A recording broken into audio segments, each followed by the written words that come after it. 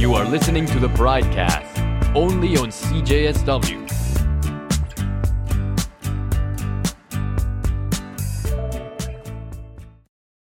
Hi, my name is Sumit, and I work for Calgary Pride as Manager of Production and Programming. And today with me is Michael. She, her are your pronouns. And I feel like you might get misgendered a lot. Do you want to add to that a little bit? Yeah. First of all, thanks for bringing that up, because I feel like just as a community and as a society, we really need to be talking a bit more about pronouns. I'm trans, I'm a woman, and I have a beard currently, and I'm looking forward to that going away at some point. But, right now, not very passing. And right now, we don't really have a habit of asking people's pronouns. So I'm figuring out ways to do that. But I just think it's really important for us to be able to validate, who that person is inside the other person. And for cisgendered people who identify with the assigned gender that they were given at birth, it's not a big deal, and that's good. I'm really glad for them. And at the other side of that is for folks who aren't cisgendered, it's really hard to get misgendered all the time. It's kind of like if you're a sailboat on the ocean and things are going really good. You got a good wind, I'm not an expert at sailing, but it's kind of like the wind gets taken out of your sails. When somebody says he, him, to me, or even sometimes the way they say dude, it takes away from how you feel. You feel really unseen and even invisible in a way. And so I just kind of wanted to mention that, yes, my pronouns are she, her, even though people may recognize my voice as manly. But I would really like to see more of us making space just to ask, like, hi, my name's Michael. I use she, her pronouns. What pronouns do you use and what's your name? Yeah. We can make it normal. And so thanks for bringing that up. And I just wanted to mention that. No, thank you. Thank you for, highlighting your part of how you feel every time you're misgendered. So thanks for that. You MC, you are a DJ. You are also a host of Sweetie Treaty Show. At the same time, you do work, hip-hop youth work. And your credentials as, in educational systems, educational structures as a society. You're a graduate from Mount Royal University with a health sciences degree, which is very impressive. Oh, thank you. I want to share my first memory of you. Last year, in around August, I see you wearing a green knee-length skirt and the Pride flag raising ceremony. Yeah, this was to kick off Pride Week, if I remember correctly. That's correct. And then we did a prayer ceremony prior to that. And you were very engrossed in, setting up everything, helping Warren, who's our knowledge keeper. Shout out Warren, Winnipeg, and not from Winnipeg. Teleni Rose, Heavyhead. Yeah, and Warren is not from Winnipeg. Yeah, Warren is not from Winnipeg. Currently residing in Treaty 6 and from Sixiga. Yeah. And you were just all making sure everything is set, and you went back, and then you were like, okay, now I can decompress. And then as the ceremony started, I could see your worries lift off, and you were in the moment, fanning the sage. Did I really look stressed? You did. Well, it felt like you wanted to make sure that everything is to the T, perfect, before you just relax and take that moment. You're like, I'm here now, Yeah. Well, for me, it's a Cree word, even though those two elders we just mentioned, they're both Blackfoot, hey? But, the word that we colloquially use is escapios, which is a Cree word, means helper. And usually the context of that word is a spiritual helper. So you're helping an elder, in a ceremony. And I don't know, there's just something that feels right about that, doing that to me. I often fall into that role, either casually just in my life, but more formally in spiritual settings or ceremonial settings. I guess,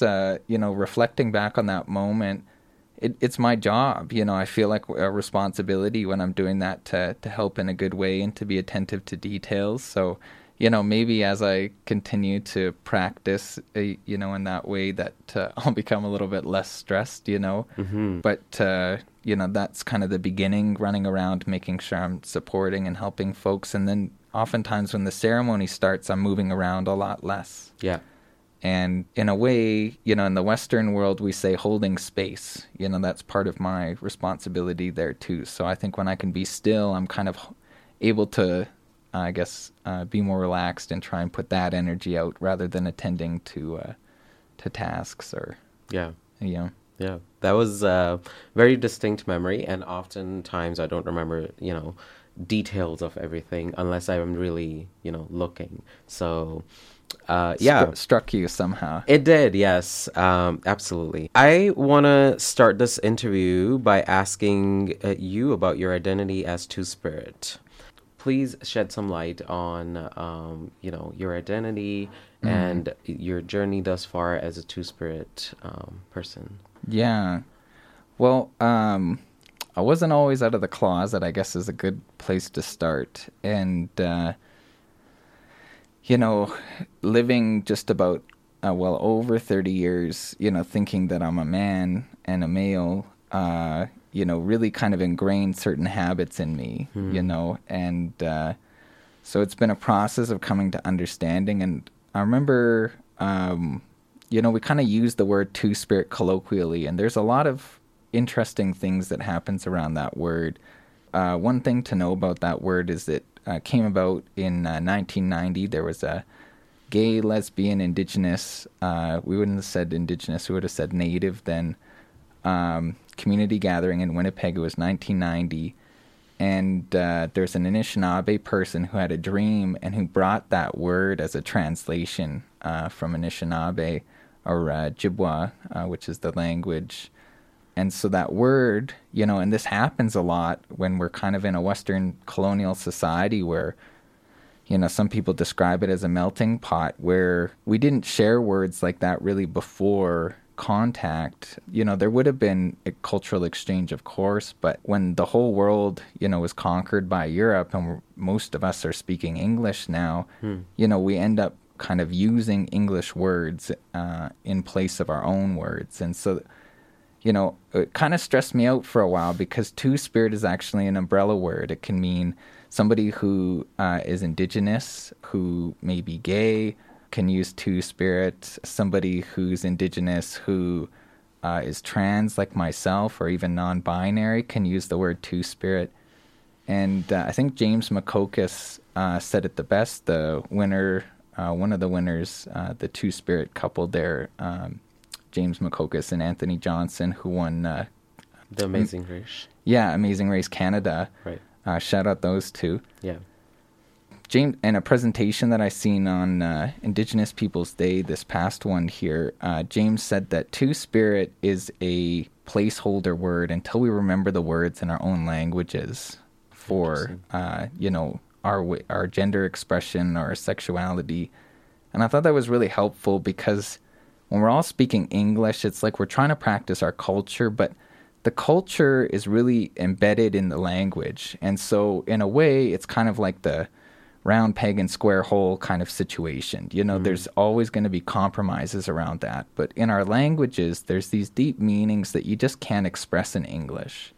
And so, it was really helpful to understand Two-Spirit as a placeholder word, for Indigenous people like myself who speak English, who speak very little of our languages. In fact, I'm adopted out here in Treaty 7 as a Blackfoot person, but I don't actually have any biological ancestry as a Blackfoot person. So for me, trying to make sense of things, it's like that sound. When I say that, that's kind of my own form of displacement and trying to reconnect to Native culture and also learn the words of my relatives in Blackfoot, but eventually Nehio, which is Cree, and Michif, which is Métis.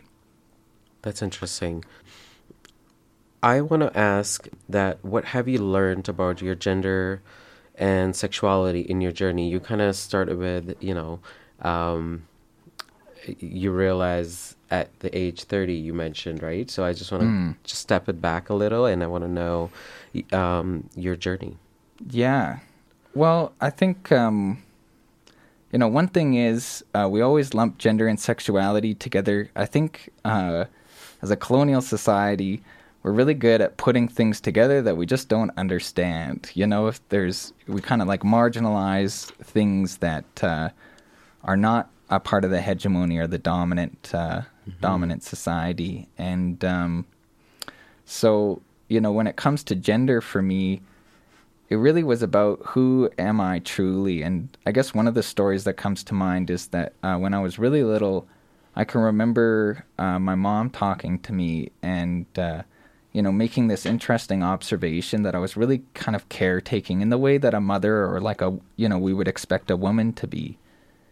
And I don't remember the exact words that were said or the place, but I can remember from the response or reaction of my parents and my family that something, you know, was wrong. And we might say today, I don't think we had this language in my family for this then, but, you know, it triggered their transphobia that, like, I'm breaking a gender role right now by kind of doing this. And I could feel that. And I remember feeling really ashamed, you know, for that. And really even, you know, hating myself for feeling that way. One of the things that I do is hip-hop youth work. You know, we do ciphers, you know, where I MC. I also DJ for our ciphers. So learning those elements in hip-hop, there's 4 elements. Hip-hop, breaking, MCing, and writing, which is graffiti. So as a hip-hopper, culturally, you know, you want to know all 4. It doesn't mean you have to have mastery over them, but understanding those cultural elements is really important. So getting a chance to do that with the youth, it's really interesting for me because I don't feel that same shame that I felt when I was younger. And I didn't even put this together, but my friend Dwight Farahat, shout out Dwight, you know, he said this to me a number of times. He said, he calls me bro. I actually really like the word bro when people call me bro, unless they're like, bro, like really bro. Yeah. So it's interesting, the energy we put on words. But he said to me, you know, you're a really good youth worker. I don't have to coach you. I don't have to intervene. Lots of times you know ahead of time what I'm thinking or what I need before I even ask you for it. I had a conversation with my mom recently, my biological mom, who I was trying to explain kind of my trans identity, which she's coming to terms with or trying to understand. And I told her that story of being feeling a lot of shame when I was growing up and really not liking myself for being that way. And it kind of felt like when Dwight was saying those things to me, like it was the opposite in a way, like where I was able to feel kind of confident or feel good about myself for that quality. It's this, to me, you know, in understanding myself, it's the same thing. So it's really nice to get to practice that and just to feel good about who I am. And I think, you know, in a way, it's a part of transitioning for me because that is a part of myself and a part of myself that I felt ashamed of that I don't, or at least I'm learning how to not feel ashamed for. And those youth deserve it, you know, so shout out the homies, little homies. Shout out to homies indeed.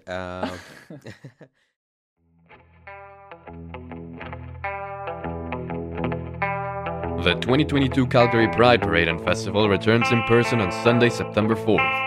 The lively parade begins at 11 a.m., where 2 LGBTQ+ refugees from around the world will lead the march along 9th Avenue Southwest. Following the parade, join the festival at a new venue, Fort Calgary.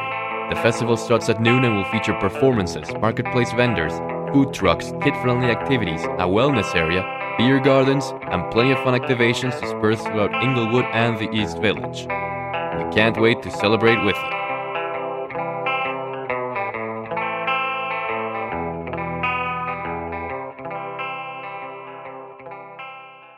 Something you mentioned as part of society, it's society's role to learn about gender and sexuality, and it's not one person's responsibility. Would you mind adding a little bit more to that? Well, I guess something I do want to add is that, first of all, I got to shout out my friend Rebecca Dawn for being really gender affirming in my life, and all the other friends of mine that have been really gender affirming. You know, those are people who were able to socially transition with me and use, you know, treat me like a woman, think about me like a girl, and help me to start getting into that space. Because, like, as much as we can say this is who we are, there's also functioning in society as somebody, and that's, you know, the social part of it. So I just wanted to mention, too, the importance of gender affirming people in your life when you're transitioning. And the other side of that, too, is that while those people can be really helpful, at the same time, it's like training wheels. I really appreciate those people because I needed them so that I could get from where I was to where I'm at now. Because at some point, I just need to affirm myself and really know that in my heart, even though I do already, knowing that more confidently in social spaces. And so I appreciate the role that gender affirming people have played in my life so that I could get to where I'm at. And now, you know, I feel like, not to say I don't appreciate it, you know, people who are gender affirming, but at some point it just normalizes. You know, it shouldn't be those people are going out of their way to help me with this. It's just actually who I am. And at the same time, for me, I'm not going out of my way to avoid people who aren't gender affirming. I just know who I am at the same point. So I think that's an important thing. The other thing I wanted to mention is, you know, a lot of us, especially in the Indigenous community, we become really disconnected with our sexualities, or, you know, we've kind of adopted colonial ways of sexuality. And I, you know, have been really trying to heal through this and try and figure out, you know, what this means to me. And one of the things that I came up with was that sexuality is love, is true love. It's a form of love. And that in our society, we divorce love from sexuality. And what I mean by that is that we think sex is one thing and intimacy is another, like closeness with somebody. And I think this is really problematic because then we have one set of rules for sex and one set of rules for intimacy. And, you know, that means people are growing up, even before they know what sex is, thinking that when I have a crush on somebody, you know, before I even know what sex is, because little kids can have crushes on each other, we get into puberty where all suddenly now we're thinking like, okay, like, you know, we're scared that our kids are going to have sex, our young people are going to have sex, and without teaching them that it's an expression of love. And that by doing that, I really think we make room for violence around sex. Mm-hmm. And I also believe that we live in a rape culture. We slut shaming is a big part of that. We really feel like any sexuality, any form of I guess I want to go back to James McCocus and Anthony Johnson. When Anthony Johnson was giving his presentation, he said to me, this is where this idea came from, is that sexuality is about how you love and who you love. And that really blew me away. I've heard it before, you know, said like that, but I was really in that mindset that sex and sexuality and intimacy, there's these separate things, but it is really about love. And that we don't give our young people, and that even means our inner child and us adults, an opportunity to know that our sexuality is really about how we love and who we love. And I think we should, as a society, take some time to think about that, or to feel that and what that means for us. Absolutely. I normally say feeding someone is my love language. Yeah. What would you say is your love language? Yeah, I mean, I think it's interesting. Shout out to 5 Love Languages, by the way. That's a great book. It's really helped me, you know, and I should revisit it. But one of the things that I read in there is that our love languages can change over time. Mm-hmm. So I think for the longest time I said words of affirmation are my love language. But it reminds me, you know, I'm a girl, and I think the way that I love and want to be loved generally, and not saying this is like a hard rule because I'm kind of interested in all humans, relatively speaking, but that, you know, for the most part, I'm a girl who wants to be a girl. Gee, I'm just getting my words mixed up. I am a girl who wants to be with a girl. And I can remember there was a friend of mine who had a crush on in high school. And I remember asking her, like, we're friends and hanging out and da-da-da-da-da. I remember asking her to braid my hair. And I think she was, you know, again, kind of learning what it was. I felt like I did something wrong because she shied away or something, you know. And then I had an experience recently where a friend of mine, she, like, held my hand. And and I was expressing feminine. I wasn't like stealth or like, hiding my transness as a woman. And my whole body like lit up. My whole body was like responding. And, it reminds me that, like what I was saying, sexuality is love. And that to me, there's a combination there of one, I was authentically in my gender of who I am. And two, there was a form of a human being that really my body, my mind, my heart, and I would even say my spirit were responding to. And as a male or as a man playing that role, I never really felt that. It felt much more mechanical and much more forced, I guess. Interesting. And so my love language, the point, this long-winded story, is that I feel like words of affirmation will always be high on that list, but physical touch, especially by somebody who I feel like a desire for love from, it's just doing something that I am only just learning what that feels like now as being able to be authentically who I am. Brilliant. That's beautiful. And thank you for also sharing a little bit of your personal anecdote about that too. This is a constant question it's in my mind, and I really wanted to ask you is, I am, first generation immigrant. When I say first generation, like I'm the first one who came outside of the country to make a living or live in a different country. So my journey for learning about indigeneity and the history of indigenous folks in this country, and now learning about the unmarked graves,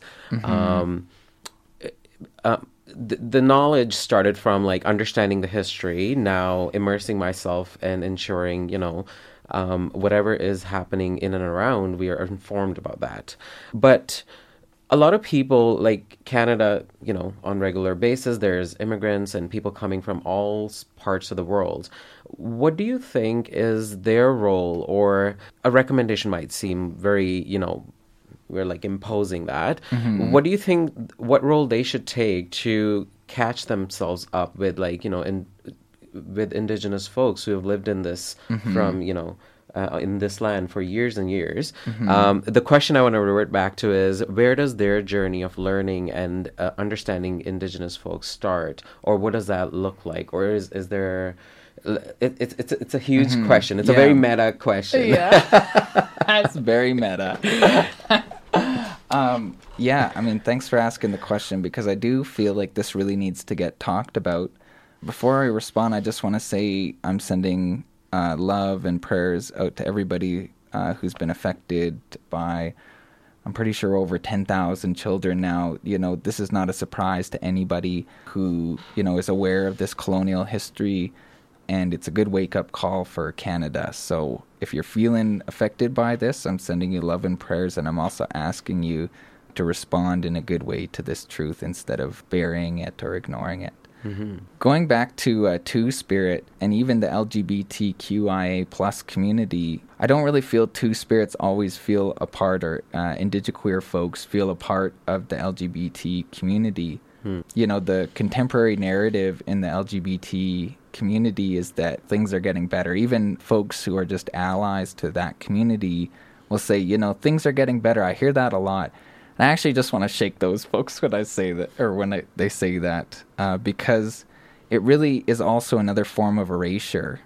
Because for Indigenous people, we already had this acceptance. We if there was transphobia in our history, and homophobia or just phobia of people who are not straight and cisgendered, like it was long ago, we got over this sort of thing. So for Indigenous people, indigiqueer and Two-Spirits, it's different for us. We're reclaiming something we already had. It's not something that's getting better and this is a progress of our society. This is a progress of the society that committed genocide and displaced us, and then who was left over tried to assimilate us to this society. That's the narrative that, we're being told. This is what we follow. And so I really feel strongly that folks, newcomers to this land who have made their home here or making their home here, need to understand that even if their skin is darker, they're still settlers on this land. And just like we get upset when fair-skinned folks ignore that power that they possess, and I'm not saying darker-skinned folks aren't being displaced. European colonialism, and, there's other forces there, but primarily what we're dealing with in the world right now is the results of European colonialism and the wakes of that and trying to stay balanced. So not to take away from any of those histories of where people are coming from, but you have to understand that your home here is only made possible because of, like what I said, the displacement, genocide, and assimilation of indigenous peoples. After 500 years of fighting against it in complicated relationships, where we saved the settlers when they first came here, the European settlers. They wouldn't have survived without us. And yet here we are subject to their dominating systems. And so for folks who are trying to figure out their place, one of the first things I feel is identifying that power dynamic exists whether you like it or not. And that in Indigenous cultures, we're relationship-based. And so, which is oftentimes very similar to where newcomers' cultures, or the way that newcomers' cultures are. But instead of valuing their culture, the way that this dominant system works is they want you to assimilate. So it's really important, I think, to understand that, yes, you come from a culture, and it is important, to be able to fit in Canada. We all need to be able to participate in these systems so we can provide for ourselves, but also just recognize that relationships with Indigenous peoples are really important. Like in Treaty 7, we're all treaty people here, and if we don't recognize that means something, that you have a home here because that treaty was signed, you're choosing to be ignorant to all those people who were displaced, killed, and assimilated, and who are trying to, still here today, trying to make their way. Yeah. I think I feel the same way just because of the stereotypes you may hear from your fellow immigrant friends, and those are being penetrated through the systems, which has been telling that, this is what Indigenous folks are. But that's so untrue. That's like, the hegemonic narrative that exists needs to be raised, right? Yeah, that Buffalo Bill. Yeah. It really told us who the Indians are. I want to know any last thoughts on this episode. Yeah, so I guess want to say that trans people have a hard time staying here on this place because we're constantly reminded that we don't have a place here. I never thought anything about bathrooms before I came out of the closet. Now I have like anxiety attacks every time I go to the bathroom. So, just as an example, so I struggled, to keep myself here regularly. And what I wanted to kind of end with is, I asked an elder about this. I said I needed help with this. And what the elder said is that you need to remember life is a gift. And just like as a person giving you a gift, you can be a good gift receiver. But not just from another human, but if creation is giving you the gift of life, what does that mean? How do we honor that? How do we be a good gift receiver in that sense? Receiving the gift of life. Indeed. That's what I said yesterday, too. Yes, you did. Well, I want to thank you, Michael, for coming here and shedding light on your identity as an individual, your work, and your learnings as we grow together. The organization Calgary Pride grows in their journey of reconciliation. Stolen word from Nanchi. Thank you for that. He probably got it from a Native person. Probably.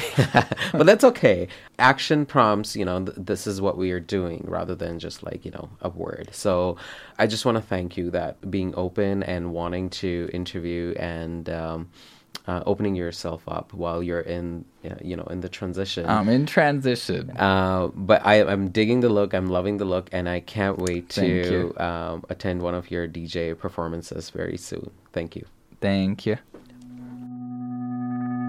This has been the Pridecast, only on CJSW. Thanks for listening.